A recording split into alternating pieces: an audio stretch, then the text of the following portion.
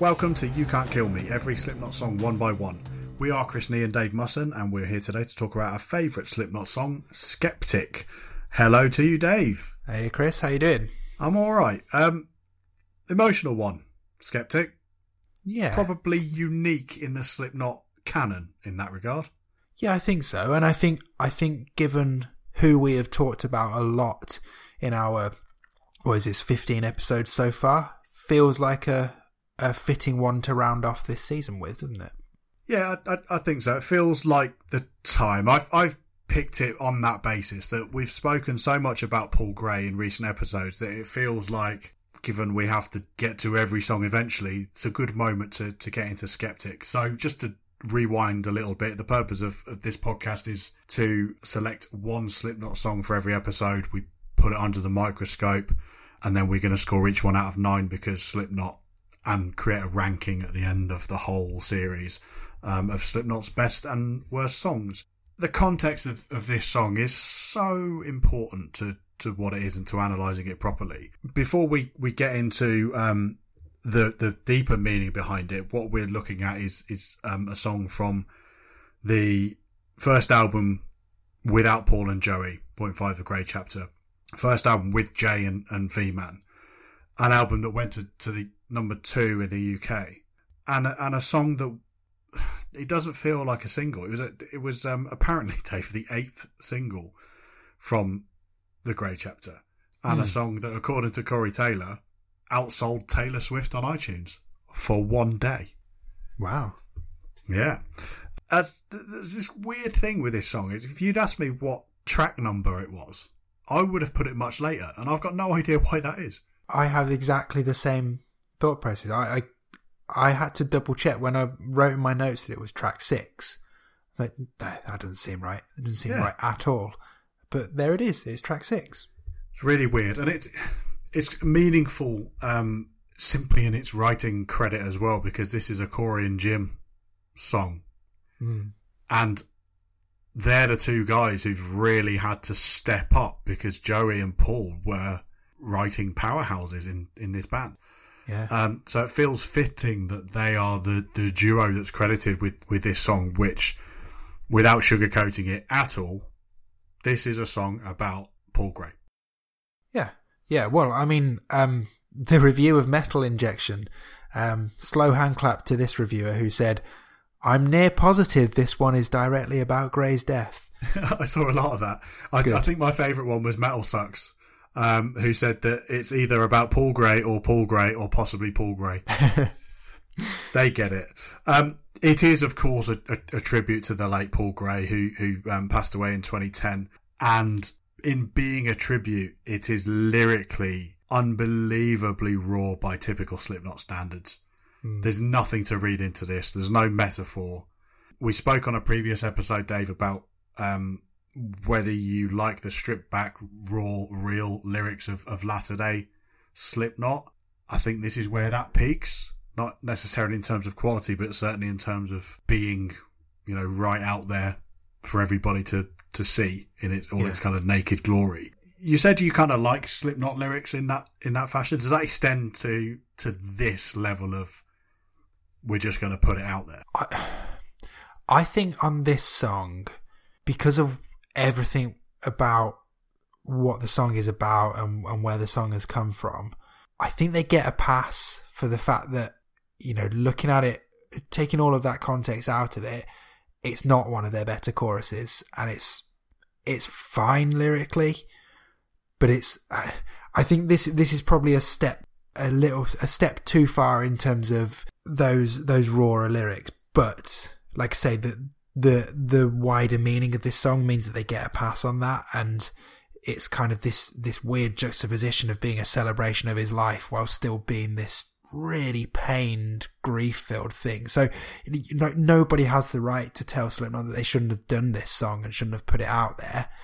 Like I say, it's not one of their better choruses, but there's no shame in hiding that message there. And I think it's more power to them to put something so blatant and on the nose on an album that, let's remember, is already named after the guy, and to still stick it in there at track 6 in the album. And this isn't a song for anyone other than Slipknot, isn't it? Is it? So, who are we to tell them not to do it? Exactly. And this process has been kind of useful for me in terms of understanding where I place this song, because I've always been better disposed towards this album than a lot of Slipknot fans. And I'm not sure quite how I felt about this song, but we do a fair amount of sort of research for this, and I found two things that were kind of interesting. The first is that Kerrang did a feature on the 10 worst Slipknot songs, and this was named as the 9th worst. The opinion being that lyrically and musically it just doesn't land. Now, judged blind, I can understand that view, but I think it's harsh, and more importantly, I despite what we're doing here, I think ranking them all is a bit different to just doing a clickbaity feature of like, well done on being an artist, thanks for all the music, here's how your stuff is shit, right? I don't like that at all. No.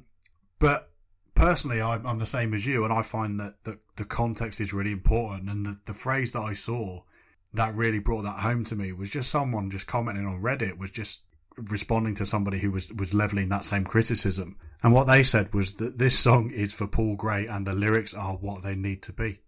This is a song for Slipknot, and that's it. Yeah. Musically, it's quite scattergun for Slipknot. Slipknot songs usually have a little bit more focus than this one does. It feels like they're trying to cram a lot in. And yeah, lyrically, it's, as we've already discussed, the lyrics are there for a particular purpose.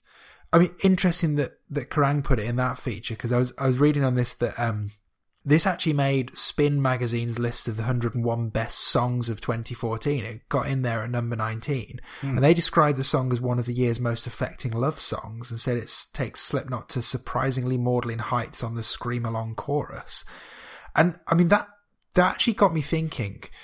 This is something I thought for a while, and it was only really going into this song for this podcast that really reminded me of this. But there's something about when bands from our world do love songs, particularly grief-fueled love songs, that really sets apart metal bands as being much more than the sort of headbanging thugs that many of the outside world would see them to be. Like, you've got this song, you've got Rose of Sharon by Killswitch Engage, you've got Aesthetics of Hate by Machine Head, and I think all of those songs, in terms of something that speaks to my soul and really captures an animal reaction to grief, I think metal just does it really well. Like, this is far more of a way of dealing with somebody's passing than, this is a far better way than some sappy, mournful thing. Yeah, and better than Candle in the Wind. Yeah, I mean, I don't know. Is that just me being a metalhead and enjoying this, or do you think there's something? It just feels like metal bands know how to, because metal bands are quite aggressive by their nature, but metal bands who are fueled by grief, it often produces something at the very least interesting, if not really special. I would probably rank Rose of Sharon and Aesthetics of Hate as better songs than Skeptic, but all three are really valid pieces of work, I think. I'm not a huge fan of Rose of Sharon and most of the songs around it. Aesthetics of Hate is better than this, comfortably. However, I think what's interesting about metal bands is that it's not just pure sadness. Yeah. And that's definitely true here. It's a heartfelt tribute. It's sad, it's angry, it's guilty, it's full of grief, and it's that complex mix of emotions and feelings that bands like Slipknot are able to get across. It's not just a song of loss. And there's a celebration of him here as well in the lyrics, right? I mean, to have your bandmates put a song out there that says the world will never see another crazy motherfucker like you, the world will never know another man as amazing as you, you'd take that from your friends as a tribute. Yeah, absolutely you would. And yeah, it really comes through in what the band say about the song as well. Corey obviously was the spokesperson, and he said that it's a song about the kind of person that Paul was, just his love for not only music in general but for this band, and how amazing a personality he was. And the name Skeptic refers to the fact that when everyone would be in the dumps and negative or just feeling like nothing could get done, he would be the guy who was completely skeptical of all the odds against us. Not your dictionary definition of the word skeptic. No. And that's smart, and that's a really astute analysis of somebody's character. to say I that like it wasn't just a big fuck you guy. It was just that he looked at those odds that were being stacked against, they perceived that were being stacked against them, and would just face them down. Yeah.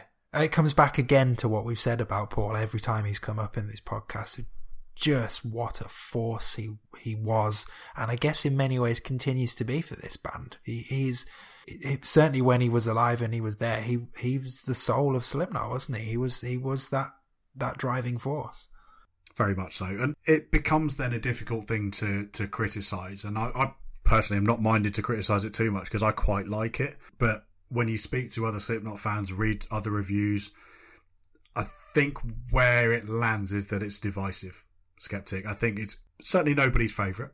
And I think a lot of people hate it. And I think a lot of people think it's underrated. I just think it's okay. Yeah, it doesn't help people's general viewpoint of it, the fact that it's on the album it's on, because that album is one that people are, as you just said about the song, either hate or feel it's underrated. It's never going to win in the setting of where it's at. I like it a lot more than I thought I did, actually. Going in and preparing for this, I was going in on this sort of thinking, I like you say, I'm not going to, nothing there to criticise and nothing to take away from the song and the message behind it.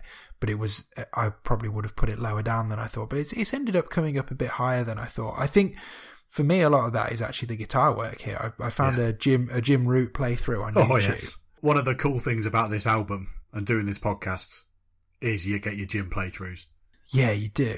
What I love about this, that you don't really get until you watch this playthrough and they really focus on the guitar parts, is the way that Jim and Mick sort of pass their parts to each other. It's almost like a baton being handed over in a relay race. It's just so cool, just really clever way of just switching from left channel to right channel. It's little things like that you just look at and think, you guys are geniuses. You are absolute geniuses. What it does well. And I think I would say that if you take the sentiment out of it, which I endorse entirely, it doesn't do anything better or bigger than every other Slipknot song. There's nothing that Skeptic is absolutely best at. No. But when you watch these tutorials with Jim, you just see how good Slipknot are. Yeah. So you find that, an average Slipknot song, even probably a poor Slipknot song, would be the same. When you watch it being played, you see just how cool it is. And the thing that I sort of learned from watching Jim demonstrate in this song was that there's very little chill on this song, guitar-wise. Yeah. Like, there's a bit at the end of that video, Dave, I don't know if you noticed it, but when he sort of laughs at the thought of teaching the ending. Yes, yeah. And it's pretty chaotic at the end, really. And I never really thought about it as a song that has that, but it's got the riffing, it's got the interchange with Mick, it's got the little squeals that I really like always. Yeah. And quite frankly, it just looks like too much like hard work. Yeah, the only break they really get on playing on this song is in the chorus, and even then, like, he's strumming out those chords for the first half, and then the second half of the phrase is all of the intricate stuff at the top of the neck anyway. Like, yeah, it's chaotic, and I think that's probably given it an extra half a mark in my rating. Me too. Is going through that guitar thing, because, like you say, you take out the sentiment and everything that surrounds the lyrics, and yeah, it's an album track on a Slipknot song, but it's great. It's still great, and they're still just such a talented bunch of musicians that, something that they probably even knew at the time was never going to be a bombastic hit single. It is very much an album track, and yet, how many other bands could write a song like that? It's those little things that Slipknot choose that other bands wouldn't, that kind of come through again in that tutorial video as well, just before we leave that. The little kind of lead squeals, where other bands might have a guitar solo. Yeah. It shows such an understanding of who they are as players and as a band, that they put that there and it works perfectly. When, without naming other names, someone different might really go for it at that point in that song. Yeah. They do what's appropriate. Yeah, absolutely. Is it too far to call parts of this song quite thrashy? I don't know whether thrashy would have been. It's Slipknot. There is always a sort of undercurrent of thrashiness somewhere. I think whatever song you pick into, really. Yeah. For me, it's probably fair. It's probably a fair use of the word. It's not necessarily the word I would jump to right away. It just, by this point, it sounds like Slipknot. Particularly the way the riffing is. It's what impressed me most again on that playthrough is just how many strings his fingers do run over in some of the verse riffing. I first, you sort of listen to it in the context of the whole band and it sounds quite simple. And then you look at what he's doing, as you were saying earlier, and there's a lot going on there. And it's really quite intricate. And I guess it's that difference between what Slipknot did on the first couple of albums to once they got that confidence on Volume 3 to really be more expressive with their musical chops, that they can then a few years later come down to writing an album track that's still really difficult to play and really cool. But yeah, I'd go with thrashy if that's what you're going with. Yeah, I think I'm happy enough calling parts of it thrashy, but none of it thrash metal. Yeah, that works. I think we'll go with that. Right, let's get down to the nitty gritty then, Dave. We need to give this song a score out of 9 because Slipknot, and find out where it slots in amongst the other 14 now songs that we've done so far. So a good time to have a quick look through the rankings as well. But to start with, I want your score out of 9. Okay, my score out of 9 for Skeptic is 6.75. Wow. So I was quite surprised. So I was comparing it to what I've given other songs. Closest ones are sort of Only One and Heretic Anthem on 6.5, and despite not being a massive fan of the lyrical content, taking aside the fact that I totally endorse the message, I think I've just really got into this song. So yeah, it's just, I would sit it slightly above Only One and Heretic Anthem, but below Purity. Yeah, it's a funny thing, isn't it? They're completely endorsing the message overall, but not being 100% into the actual lyrical content of the song is an important distinction to make, and it's one that I completely agree with. I've gone right down the middle, 4.5. Okay. I can't move from that in my own mind because that's what I think it is. I think it's a straight down the middle, very good Slipknot song that's just Slipknot. I think describing it as, an album track on not their best album is probably accurate, but I certainly don't dislike it enough to give it a 4 or below. So this is where it is. So 4.5 for me. Fair. Okay. So do you want the full ranking, given that we are at the end of season 2 now, do you want the full ranking so far? Let's do that. Would you like bottom up or top down? Let's go reverse order. Let's go bottom up. Okay, so in 15th place with 3.5 is Gehenna. Then we jump up to Do Nothing Bitch Slap with 10. Then Skeptic comes in third bottom, 11.25. Then we have The Devil in I and Everything Ends, both on 12. Then we've got New Abortion on 12.75. Only One on 13. Purity on 13.5. Then we've got Kill Pop, Heretic Anthem and Blister Exists all tied on 14. So that's tied for 5th place at the moment. And then our top 4. So far, the undisputed 4 best Slipknot songs. 4th best Slipknot song is Snuff on 14.5 out of a possible 18. Vermilion Part 2 is the 3rd best on 15. All Out Life is 2nd best on 15.75. And then Nero Forte at the top on 17 out of 18. That's where we're at after 2 seasons of this podcast. Very good. Right, I think we should go off and do the actual fun bit, which is picking the songs we're going to do for the next season. Yeah, that sounds like a very good plan. Let's do that. That is Skeptic by Slipknot. You Can't Kill Me is produced by This Decay. That is it for season 2. We'll see you around.